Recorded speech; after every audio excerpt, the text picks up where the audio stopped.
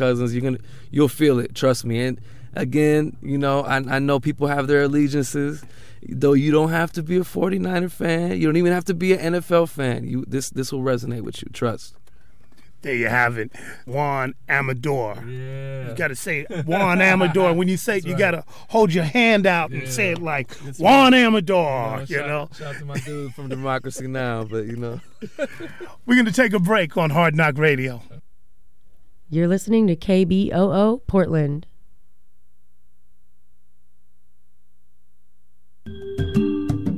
KBOO Community Radio is a proud co-sponsor of the 29th Annual Cascade Festival of African Films from Friday, February 1st through Saturday, March 2nd. The Cascade Festival of African Films represent different countries and cultures and a range of lifestyles from pre-colonial to modern times, including both rural and urban settings. Films include Razzia, a film from Morocco, and more at the Hollywood Theater, and Wale from Burkina Faso, Fig Tree from Ethiopia, shorts from emerging African filmmakers, and many more at the Moriarty Arts and Humanities Building, Room 104, at the PCC Cascade Campus, 705 North Killingsworth Street in Portland. Again, that's the 29th Annual Cascade Festival of African Films from Friday, February 1st through Saturday, March 2nd. More information can be found at kboo.fm on the right side of the homepage under Community Events.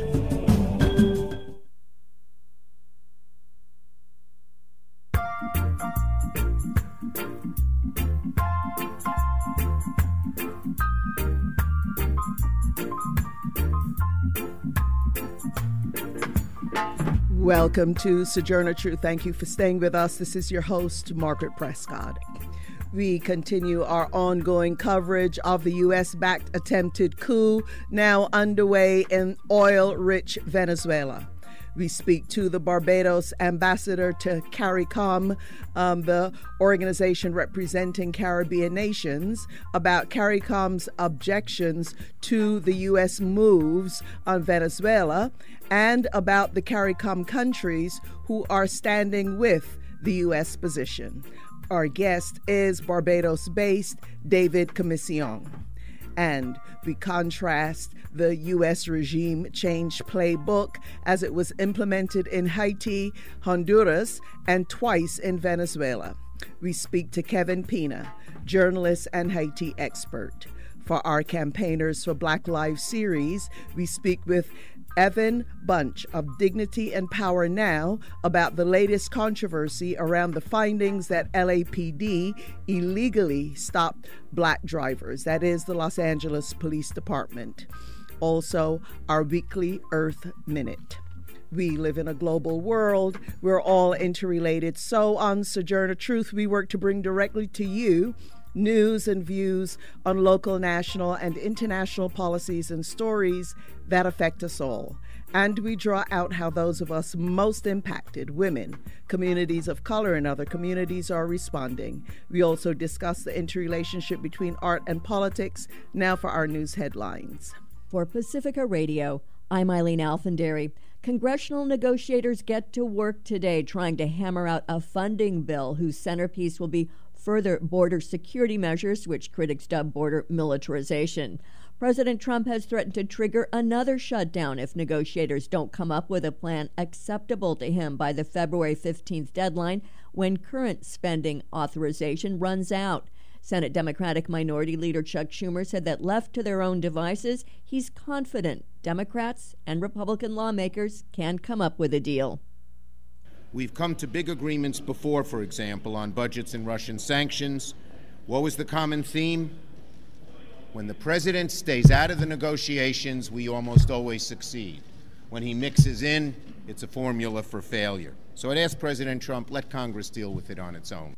Trump showed no inclination to stay out of the mix. He tweeted this morning that the Republican and Democratic negotiators would be wasting their time if they aren't discussing or contemplating a wall or physical barrier.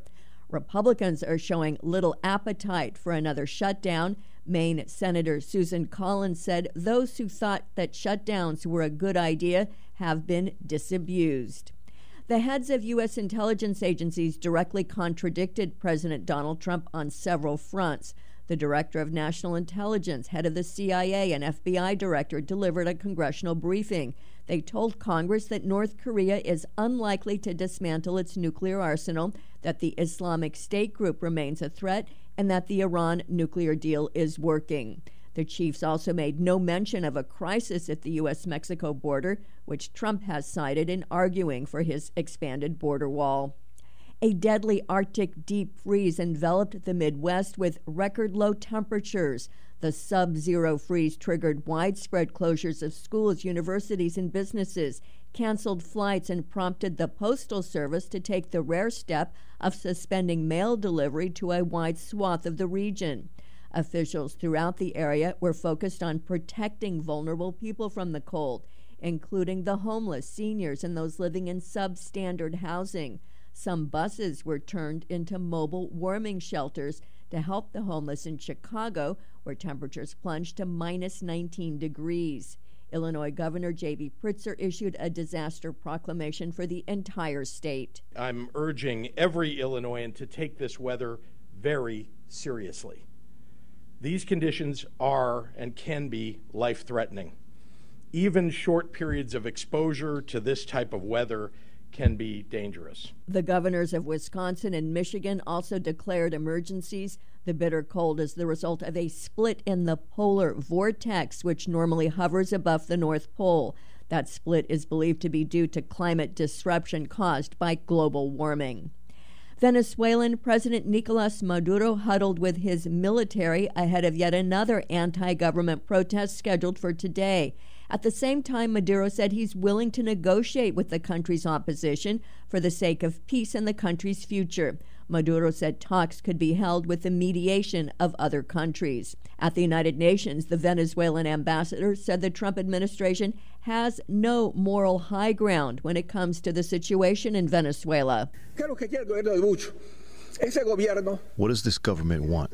This government that doesn't recognize treaty, that doesn't recognize any of the agreements made around Iran and signed by various European countries, that launches a trade war with China, that threatens Russia with a nuclear war, that attacks in a very sadistic manner migrants from Central America who arrive there, that has built a wall, a criminal wall, that sequesters children to make them suffer, children of migrants, and this government, this U.S. government, would have any moral authority to impose any diktat on Venezuela?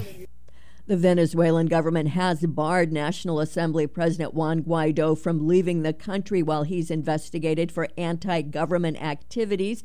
The government also froze his bank accounts. Guaido declared himself Venezuela's interim president, a move immediately backed by the U.S. and nearly 24 other countries.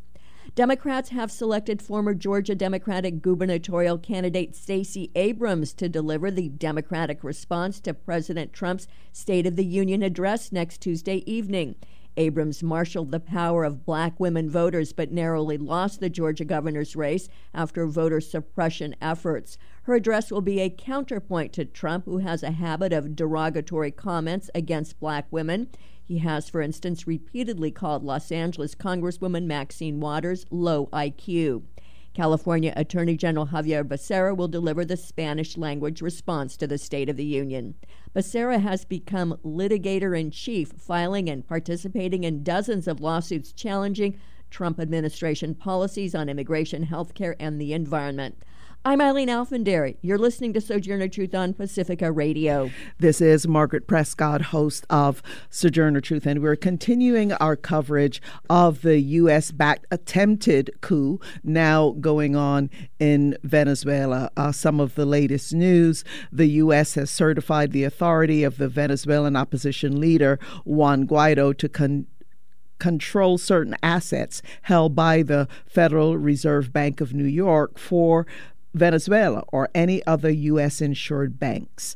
And that was announced on Tuesday, January 29th. The measure totals, we are told, $7 billion in assets blocked, plus $11 billion in lost export proceeds over the next year. You also know, if you've been following our coverage, that the Trump administration has slapped sanctions on PDVSA, the oil company, Venezuela's Oil Company. And last week, the Bank of England denied Nicolas Maduro, the elected president of Venezuela, permission to withdraw more than $1 billion in gold that belongs to Venezuela and is being held in the Bank of England. And the UK is saying that they no longer recognize Nicolas Maduro as the country's head of state. And all of the money that is basically being held, or one could say stolen, from Venezuela right now,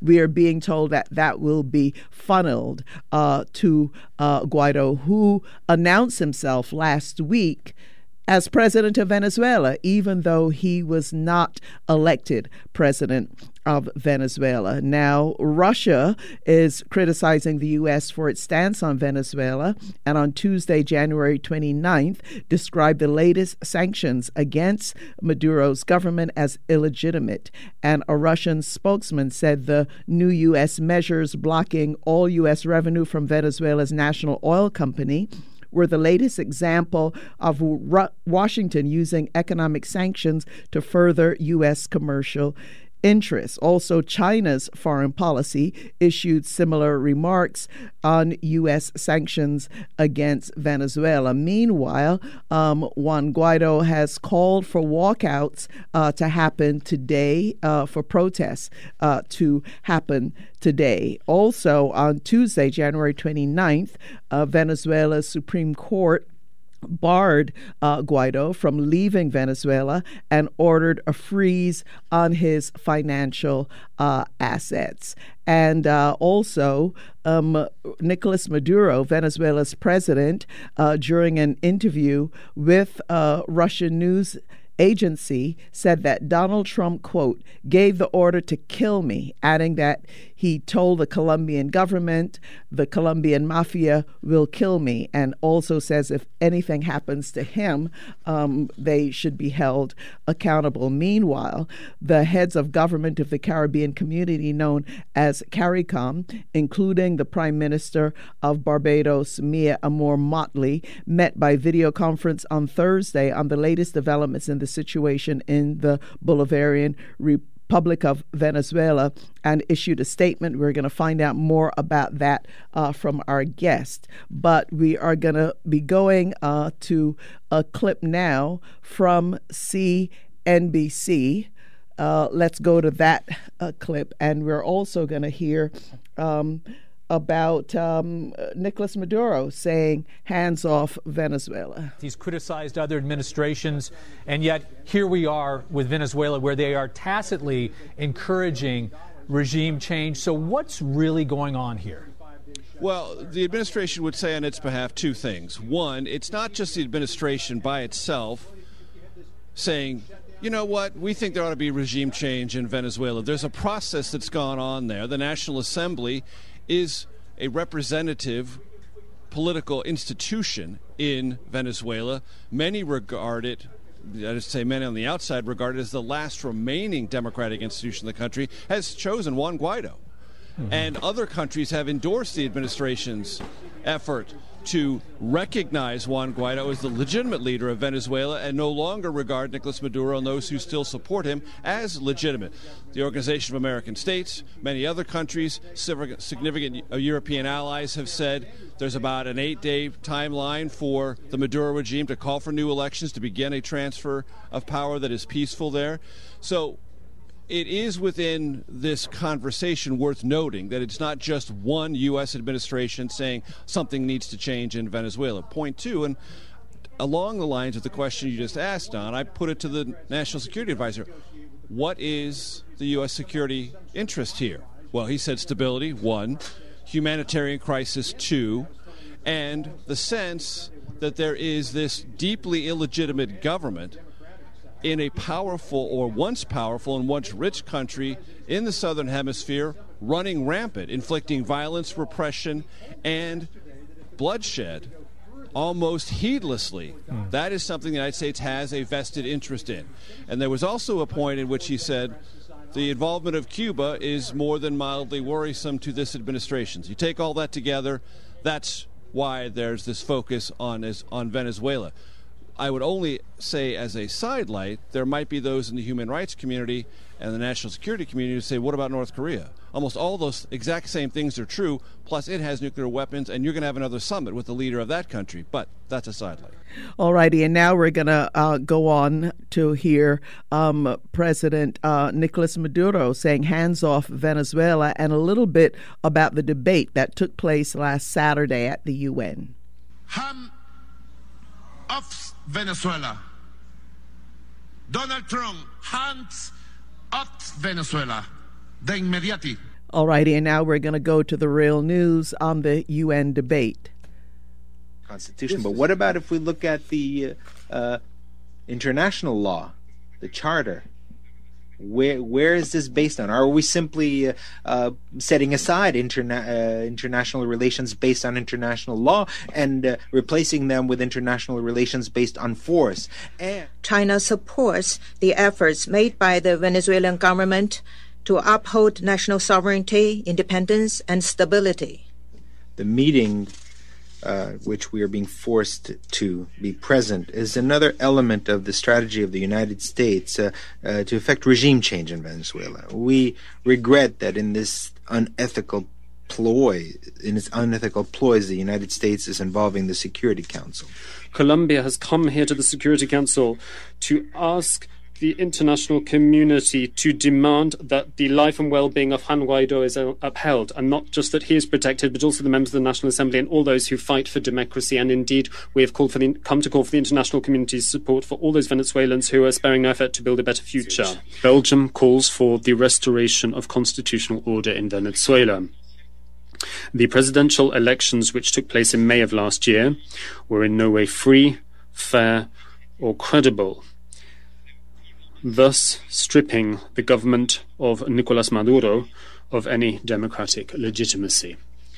The main threat to peace and security in Latin America and the Caribbean is, in fact, the bullying by the United States and its allies of the Bolivarian Republic of Venezuela, which is a flagrant affront to the popular will of the people of Venezuela and to the institutional framework of this country.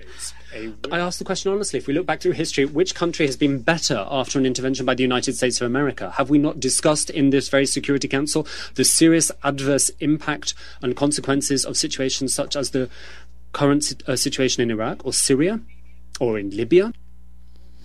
All righty, there you go. So that took place this past Saturday in the UN. You heard Colombia, of course, making a case for the U.S. position. I would now like to welcome our guest, David Commission, the ambassador to the Caribbean community, CARICOM, representing Barbados, and that is the an organization of the Caribbean governments. He is also active in the Caribbean Pan-African Network. He's an attorney, writer, and political activist.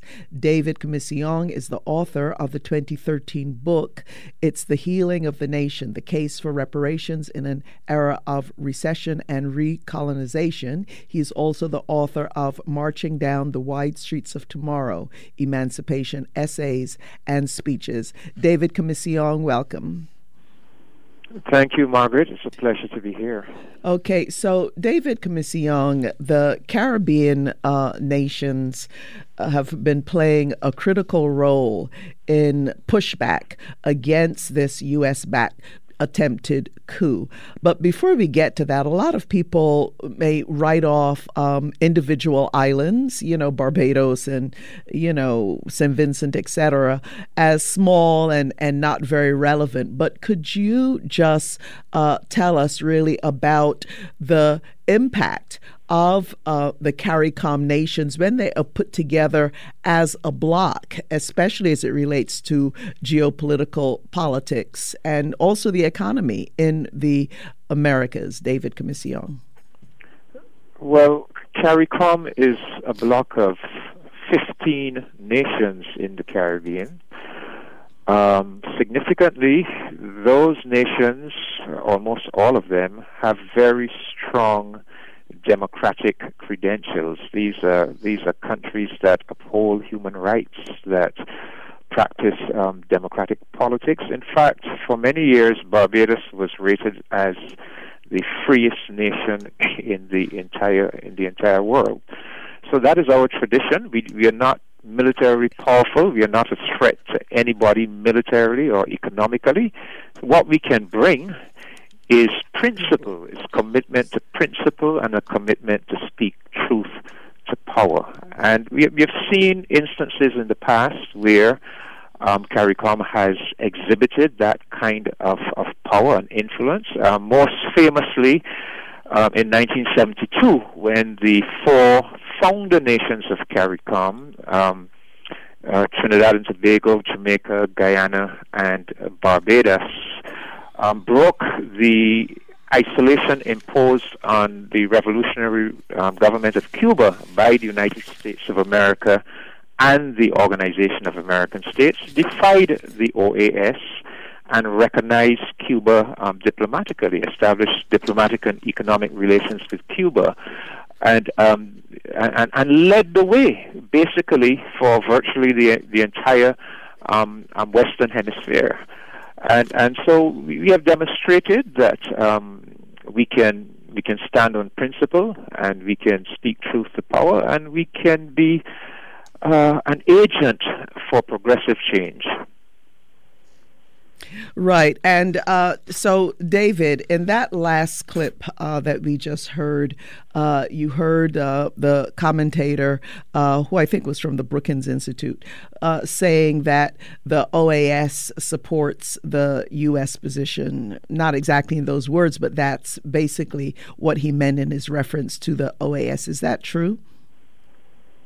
The U.S. position would constitute a fundamental breach of the Charter of the Organization of American States. The OAS Charter holds up the principle of the inviolability of the integrity of the national territory of sovereign nations.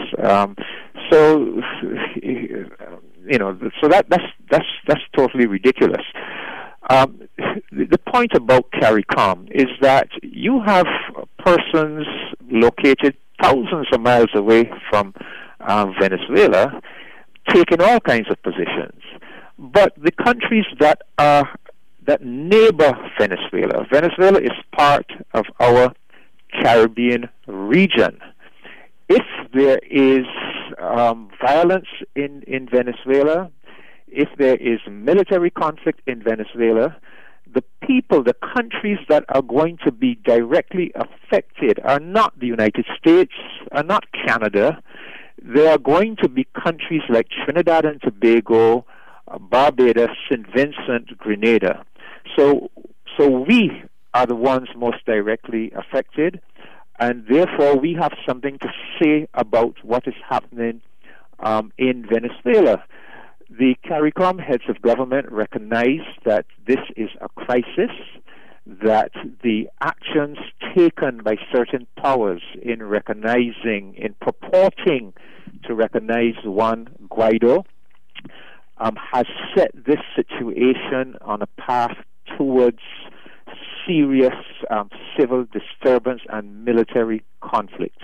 And this will have devastating consequences not only for the people of Venezuela, but for the entire Caribbean region. So, with that in mind, we called an emergency meeting of our prime ministers last Thursday. We discussed the situation. We came up with a collective statement on the issue, where we emphasize that our guiding principles are those of non-interference and non-intervention in the affairs of sovereign states, respect for sovereignty, adherence to the rule of law, and respect for human rights and democracy. We also made it clear that we are committed to the concept of the Caribbean being a zone of peace, and that everything must be done through dialogue and peaceful means to diffuse this situation in Venezuela. Our heads of government also have offered their good offices to facilitate dialogue among all parties to resolve this deepening crisis. And we also determined that we were going to approach the United Nations to ask them to partner with us, partner with CARICOM, in helping to resolve the issue. And so that was on Thursday last week. On Saturday, the CARICOM statement was presented at the meeting of the UN Security Council by Barbados' ambassador to the UN, Elizabeth Thompson. In addition, representatives of St. Vincent and the Grenadines, Antigua, Dominica, and Suriname addressed the Security Council meeting. And then on Monday, a CARICOM delegation comprising Prime Ministers Harris of St. Kitts, Motley of Barbados, and Rowley of Trinidad and Tobago, along with Secretary General of CARICOM LaRocque, had a meeting with the Secretary General of the UN in New York, and met with representatives of several other relevant countries. So CARICOM has launched a diplomatic initiative that is geared to bring in all of the contending parties to the table so that a process of dialogue could take place with a view to diffusing this very, very dangerous situation and finding a path towards a solution that preserves the social order of Venezuela. Yeah, and David Commission, I saw a report that the United States had put forward a resolution at the OAS, and that basically they did not get the majority vote. I think it was 18 or something like that against. I don't remember the exact number, but there was pushback, and I imagine that the CARICOM nations played a role in that pushback. Is that right? Okay, what happened on the 10th of January, the same day that Nicolas Maduro was being inaugurated as president, the OAS held a session, and a resolution was put forward stating that the calling on states not to support Maduro's inauguration. In other words, to declare that Maduro is not the legitimate president of Venezuela. Yeah. Several CARICOM countries voted for that resolution. Several voted against, and the majority abstained. Then on the 22nd or the 23rd, we got this striking and surprising declaration by Guaido that he was declaring himself president of Venezuela, and almost immediately the United States recognized him, and several of their cohorts in Latin America, Canada, and some of the right-wing regimes that tend to be very anti-Venezuela, Colombia and Brazil and so forth. And that is what really shook up CARICOM, because even those countries that had some difficulty with Maduro, I don't think they understood that this was leading to this attempt to set up a parallel government in Venezuela. Because once you set up that parallel government, you are now heading for serious military conflict and civil war. So there was a session of the OAS last week, Thursday, where those countries opposed to Venezuela attempted to have a resolution passed legitimizing Guaido, but they were unable to do it. So no resolution was passed legitimizing Guaido as they wished to happen. And some of the CARICOM countries that had voted to say that they did not recognize Maduro were clearly not prepared to recognize Guaido, because what would make Guaido president of Venezuela? Guaido has not been part of any presidential electoral process. There's absolutely nothing in the constitution of Venezuela that could lead to a result where Guaido is declared president or interim president of the country. So that failed at the OAS last Thursday, and now that it has become clear that vote in the OAS on the 10th of January was actually part of a whole ploy to foist this parallel government on Venezuela. It has caused some of our governments that went along with that 10th of January vote to have serious reservations about where they were being led by those who proposed that resolution. Right. Well, thank you for that, David. We're going to have to take our station break now. I'm not quite sure if your schedule will allow you to stay with us after we're going to take our station break, and then Kevin Pina will be joining us, and we'll be talking a little bit about the U.S. regime change playbook as it has played out in Haiti, Honduras, and Venezuela. I don't know if you'll be able to stay on for a few minutes, David, or if you have to dash now. I could stay on for a few minutes if you. Okay, all righty. Thank you. Further to the debate. Right. Let us go now to our station break, and we'll be right back.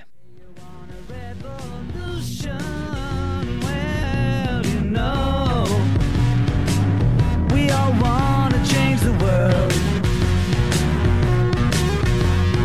Tell me that it's evolution. Well, you know, we all want to change the world. But when you talk about Alrighty, and that is Revolution by the Beatles. This is Margaret Prescott, host of Sojourner Truth. If you're a member of Facebook, please like and friend us on Facebook. And we're also on SoundCloud. Just look for Sojourner Truth with Margaret Prescott. And the tradition of Sojourner Truth, we'd like to give a shout out to our SoundCloud listeners across the United States and indeed across the world. Today, we're going to give a shout out to our SoundCloud listeners in Columbus, Ohio. And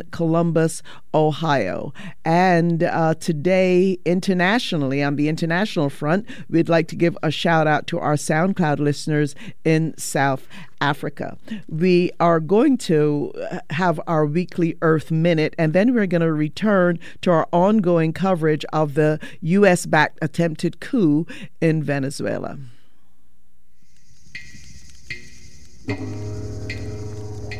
In the wake of promises by Brazil President Bolsonaro to loosen regulations on mining companies, on January 25th, a dam owned by Brazil mining company Vale collapsed in the village of Brumadinho in the state of Minas Gerais. Dozens were killed and hundreds are still missing in the toxic sludge. Vale is the world's largest iron ore mining company. Formerly state-owned, it was privatized in 1997. In 2015, another Vale dam collapsed in Minas Gerais in what became the worst environmental disaster in Brazil's history. The toxic deluge from that dam traveled more than 600 kilometers, affecting millions and destroying a river on which an indigenous tribe depended.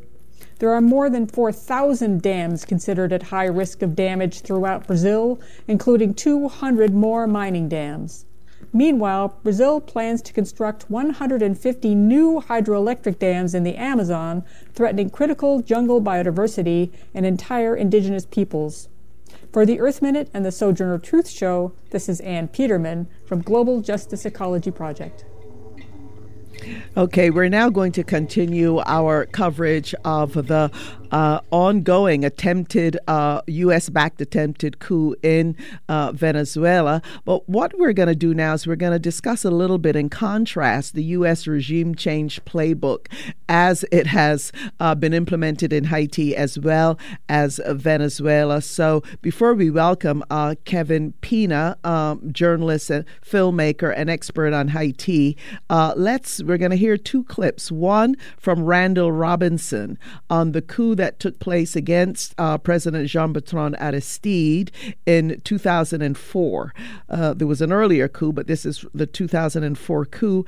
And then we'll hear a short piece from The Revolution Will Not Be Televised and the lead up in Venezuela to the coup that took place against the late Hugo Chavez there.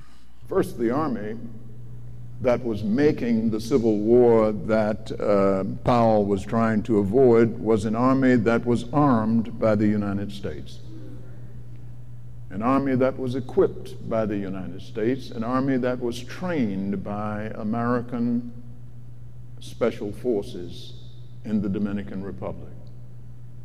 And one might safely assume that if we financed it, that if we armed it, that if we equipped it, if we trained it, then we directed it. For we would not have given all of that to any group that could do anything it wanted to do at any time. And what was so clear throughout all of this, that once the rebels, and that's too nice a term for these thugs who had a long string of killings to their names,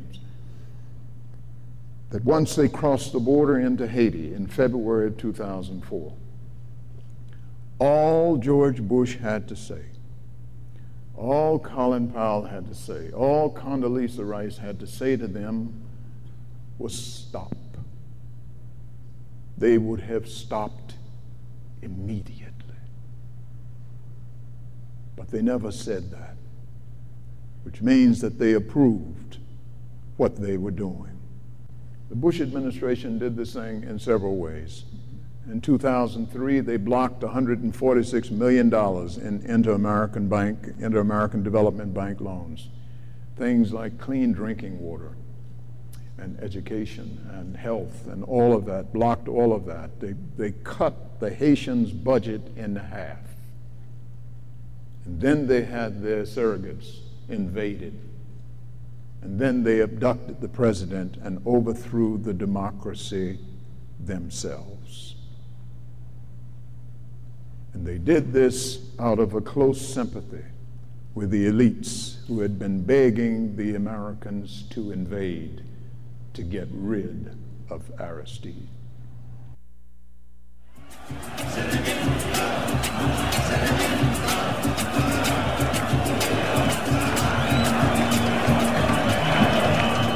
Aquí en Venezuela, como en casi toda la América Latina, venía galopando el proyecto del neoliberalismo salvaje, que hay una mano invisible, el mercado que todo lo arregla. Mentira, mentira, 1000 veces mentira. Claro que hay otros caminos. Y en Venezuela lo estamos demostrando. He tenido que aguantar las más grandes presiones internacionales, pero no me importa nada. Si algún día me toca bajar al quinto infierno para defender al pueblo bolivariano de Venezuela, pues me iré al quinto infierno a defenderlo de Mandinga. In Caracas, Venezuela today, violence as a means to an end. Venezuelan President Hugo Chavez was forced from office after a controversial 3-year term.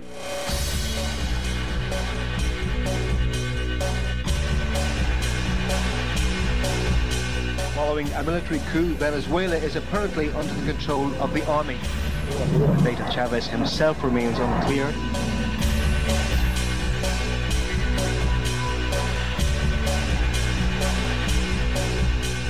The Chavez reign was controversial from the start. He was critical of the U.S. and a close friend of Fidel Castro.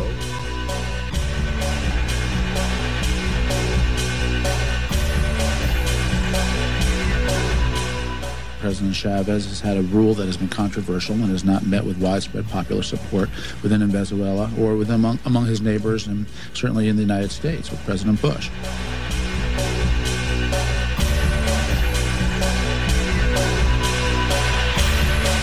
demonstration has already led to the end of an oil production strike, leaving the United States hopeful that a new government will help stabilize Venezuela's oil industry, the world's fourth largest exporter. Yeah, and also the world's largest producer of crude oil. So, Kevin Pina, that was a clip from the film that recorded the failed coup against President Hugo Chavez. Now, that was U.S. backed. Now we see another one underway. Kevin is an independent journalist, filmmaker, and founder of Haiti Information Project. He's also the Haiti special correspondent for Flashpoints on Pacifica Radio's Berkeley station. He's known for his reporting that focused on human rights abuses in Haiti following the ouster of President Jean-Bertrand Aristide in 2004. And his first documentary on Haiti, A Harvest of Hope, focused on the formation of the Lavalas political movement and the military coup of 1991 against Aristide. So, Kevin Pina, welcome. My pleasure, Margaret. Pleasure to be with you. Okay, so Kevin Pina, this playbook now, a lot of people think, I thought that this was a new twist to the U.S. regime change playbook. But in speaking with Pierre Leboisier from the Haiti Action Committee, he said, you know what, this announcing an alternative president was done in Haiti. Tell us what you know about that. Well, it's true. In 2000, there was what was called a parallel government created that was backed by the United States. It was led by Gerard Gourg. It was part of an opposition organization called the Democratic Convergence, which very much had been, if you will, a product of what was called the Democracy Enhancement Project in Haiti, Democracy Promotion Project of the United States Agency for International Development.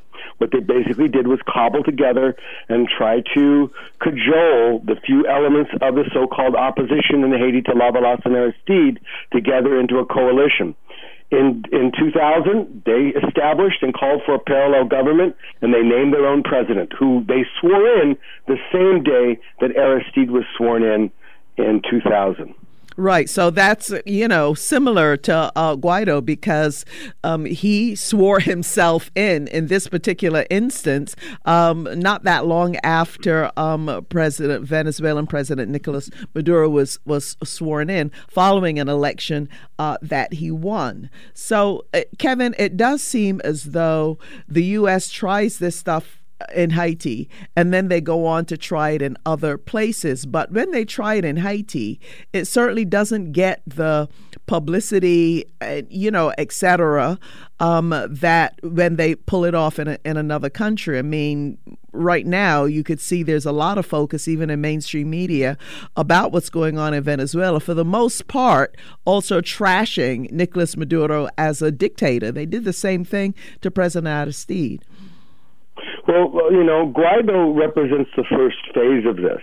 And it's entirely possible that coming out of this on the other end, it will not be Juan Guaido, but it will be another face. They're willing to change those faces as necessary as the strategy unfolds. And, the strategy is internal and external. Externally, it's isolate the government. It's attack its credibility. It's through character assassination. It's through trying to take away its moral authority and its democratic credentials. Internally, the next phase of this, if it follows the Haiti example, will be a period of low-intensity conflict. We'll see that there will be demonstrations of the opposition, and the intent will be to create circumstances where the government must react, where the police must react, and then they will be cast as the victims. And, of course, Venezuela and the military and the police who are trying to manage the situation will be cast as the villains. And that's where you'll see the non-governmental organizations who already are claiming certain Venezuelan human rights organizations to be the official voice and arbiter of what is acceptable as human rights and what are not. And we'll see that those attempts by the police to control those demonstrations will be cast as repression. And we'll see that this will be a huge ideological battle in the media. Right. And, Kevin, the the blatant, to me, theft of the Venezuelan government resources, the UK blocking over $1 billion of its money, the sanctions announced by the US, and not only announcing those sanctions, but to say that that money, some way, somehow, we don't know how yet, will be funneled to Guaido, the opposition. And we know in the case of Haiti, as in the case of Venezuela, that the U.S. does pour money into fomenting the opposition against President Aristide in 2 attempted coups against President Aristide. We're already hearing that all of those non-governmental organizations that are funded by the European Union and through the United States Agency for International Development and through those countries that have voiced their support for this U.S. regime change operation, all of those countries now are systematically cutting out any grassroots organizations in Venezuela that are sympathetic to the government and only providing funding through their conduits to foster those opposition groups to the current democratic government. Right. And of course, the present government of Haiti, talk about an illegitimate president there, backed by the U.S., he actually broke with the majority of CARICOM nations, and Haiti, along, I think, with Guyana and St. Lucia, supported the U.S. position. Just your final thoughts on that and lessons that the progressive movement in the U.S. could learn from all this. Well, including Venezuela itself. We've told them, many of us who've been observing Haiti have told them that they've been misusing the Petrocaribe Fund. Now, the Petrocaribe Fund was a loan program where the Venezuelan government would give Haiti gas and oil at reduced rates, and the balance was to be spent on development projects. Well, $3 billion of that has gone missing under the current PHTK regime in Haiti. Many of us have been warning them about this, but they continued the program. And I guess they believed that somehow that would be rewarded, that Haiti would stand as a government in solidarity with them when, and we all knew this was coming, when the U.S. moved for regime change. Well, of course, the PHT government could not be relied upon. They are not consistent players. They are not principled players. Unlike the majority of CARICOM, and I just want to salute CARICOM historically. After the coup against Jean-Bertrand Aristide in 2004, it was only CARICOM, the African Union, and in Latin America, the only nation was Venezuela that refused to recognize the government of Gerard Latorture that the United States parachuted in to take control of Haiti following the ouster of Jean-Bertrand Aristide. So salute to CARICOM. Right. Well, Kevin Pina, we're going to be continuing this coverage, and I'll have to say it's difficult to really talk about what's happening in Haiti without looking at what has happened in Venezuela. In Haiti, where a lot of progressives in the U.S. ignored it, and many of us said that not protesting the coup against President Aristide in Haiti was part of what made the way for the coup against the democratically elected President Zelaya in Honduras. So we'll see how all of this plays out. Kevin Pina, we hope to have you back very soon. Thank you for joining us. Thank you, Margaret. Okay, we're going to be continuing our coverage on the attempted coup in Venezuela, but right now we're going to be turning to our campaigners for Black Lives. We'd like to thank the Black Lives Matter LA, in particular Dr. Melina Abdullah. They partner with them for our weekly ongoing series. And I'd like to welcome Evan Bunch, who's an organizer with Dignity and Power, now based in Los Angeles. Evan, thank you for joining us. Thank you, Margaret Prescott. It is a joy to be with you this morning. How are you? Okay, very well, thank you. But, Evan, I had to chuckle, if not you would cry, when you see that on Tuesday, January 29th, members of the LA Police Commission expressed their concern about the disproportionate number of black drivers being stopped by this elite unit of LAPD. Like, the police commission really cares about what's happening. Tell us, the position of Dignity and Power and your concern about this. Tell our listeners what this is all about. Thank you, Margaret. Yes, I work with Dignity and Power now.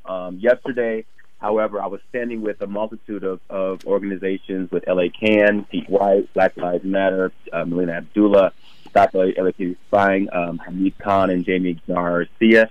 And we stood in solidarity around this idea that the LAPD just can't throw, these half excuses to what they are and how they are racially profiling black folks in Los Angeles. The LAPD's history in LA is not one where the LAPD can say, oh, we're stopping a disproportionate rate of black drivers. Let's just throw a study at it and just move forward, right? I think the LAPD knows that this is what they do, and they want to create this, and they've invested millions of dollars in this huge PR machine to cover up a lot of their racist and harmful policing practices.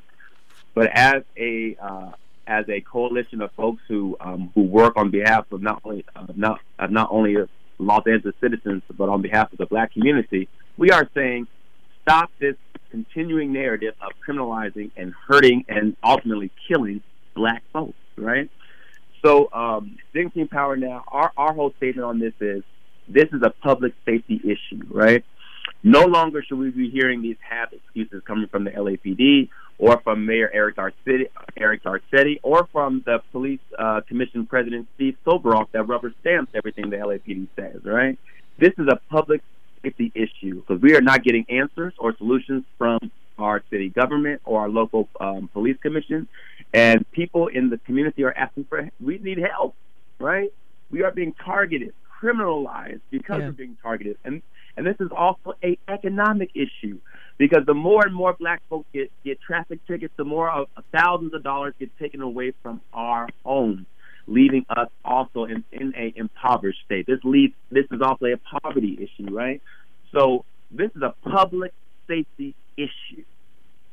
Right, and nearly half of the drivers stopped by this unit have been black. I mean, and the city is only 9% black. This is according to the report there. But listen, all of us who are black, we know very well, not only in Los Angeles, but across the country, there is the driving while black. There's even the walking while black. There's the studying while black.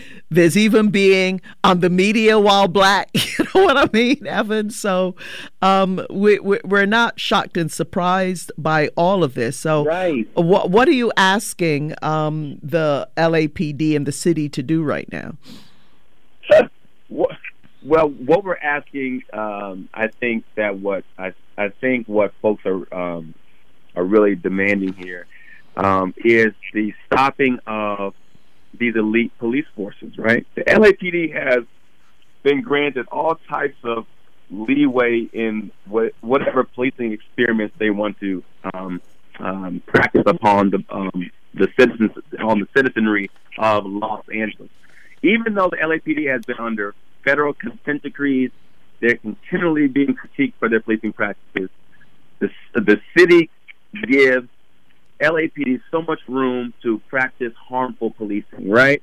And we see this with Operation Laser. We see this with these community safety operations centers, where the LAPD can literally set up intelligence spots and what is called hot spots, where they can collect data upon you, even though they haven't suspected you of committing a crime, right? So there goes your Fourth Amendment right. They can presume you guilty, create a narrative about you, and create a criminalizing narrative about you, so that when you do, per se, commit some kind of low-level offense, they have all this data about you, and then further criminalize and sentence you for a long time inside of jail or prison.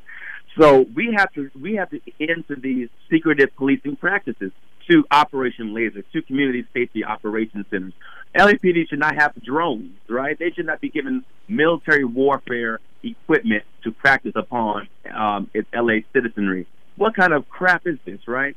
Who is giving LAPD the authority to have this type of like power?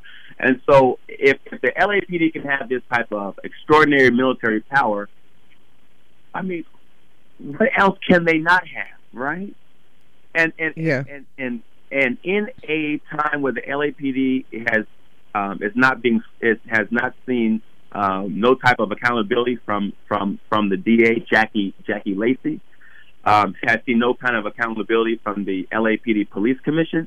This is a horrendous time to be a citizen of Los Angeles, because the LAPD can pretty much do whatever it wants upon its LA citizenry.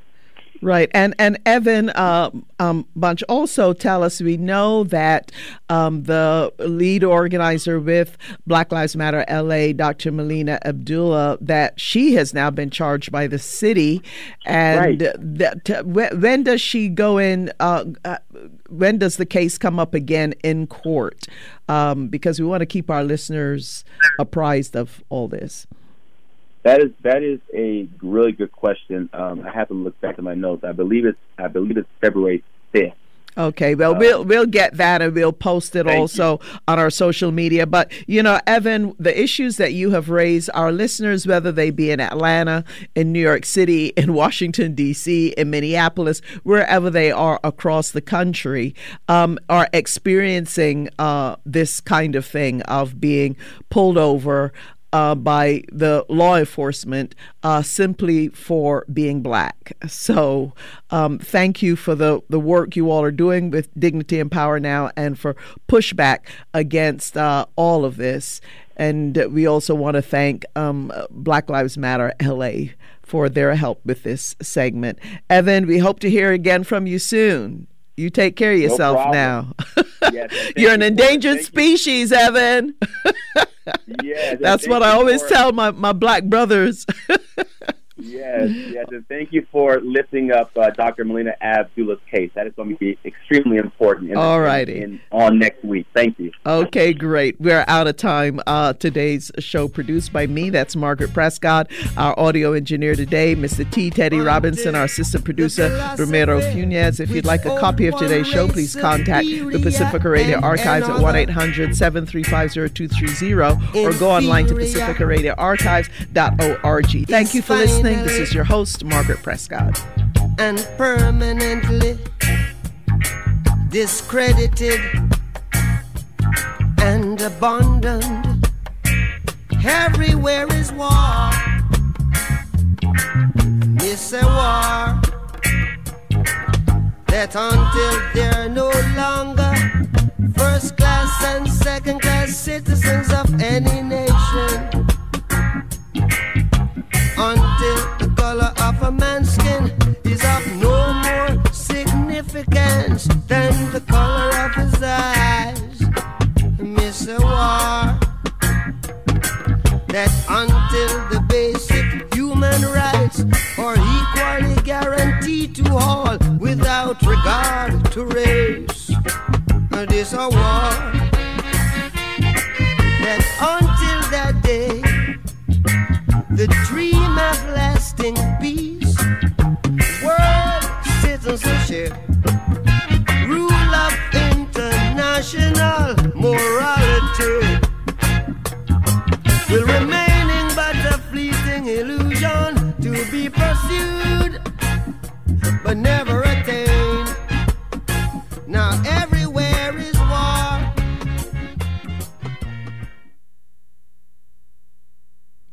The time is 6:57. You are tuning in to KBOO Portland. Up next is Hard Knock Radio.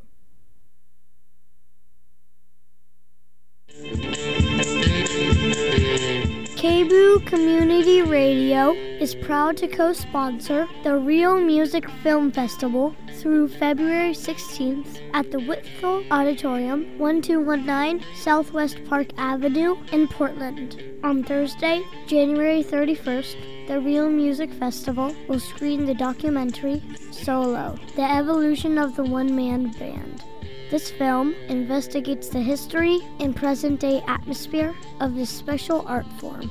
Again, that's the Real Music Film Festival showing Solo, the Evolution of the One-Man Band on Thursday, January 31st at 7 p.m. at the Whitfield Auditorium, 1219 Southwest Park Avenue in Portland. More information can be found at kboo.fm on the right side of the homepage under Community Events.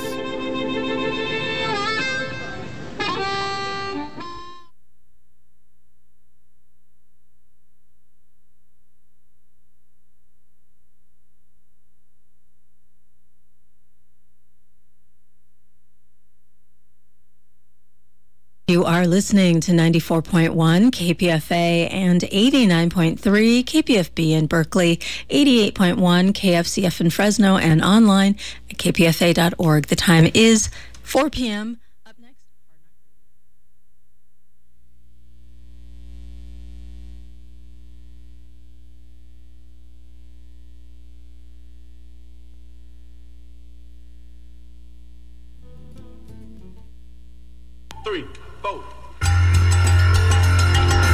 Y'all ready for this?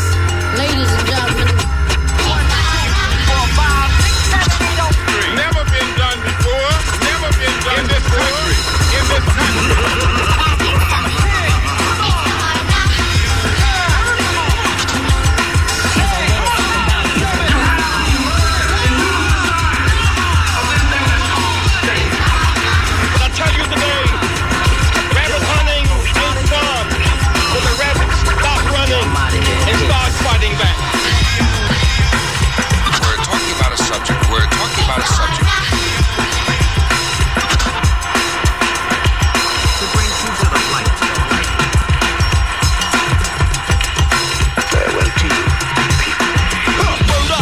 What's up, fam? You're tuned to Hard Knock here on the Pacifica Network. Up next on the program, we hear from author Malik Wade about his book, Pressure from FBI Fugitive to Freedom. And later on, Ren stops by from True School to present the listening community of KPFA with The Plug. All this and more ahead, so keep it locked. I'm Max Pringle with these headlines. Much of the Midwest was in a deep freeze today. The unusually cold weather closed schools and businesses and strained infrastructure across the Rust Belt with some of the lowest temperatures in a generation. Chicago dropped to a low of around minus 23, slightly above the city's lowest ever reading of minus 27 from January of 1985. Milwaukee had similar conditions. Minneapolis recorded minus 27. Sioux Falls, South Dakota saw minus 25. Wind chills reportedly made it feel like minus 50 or worse. The Postal Service took the rare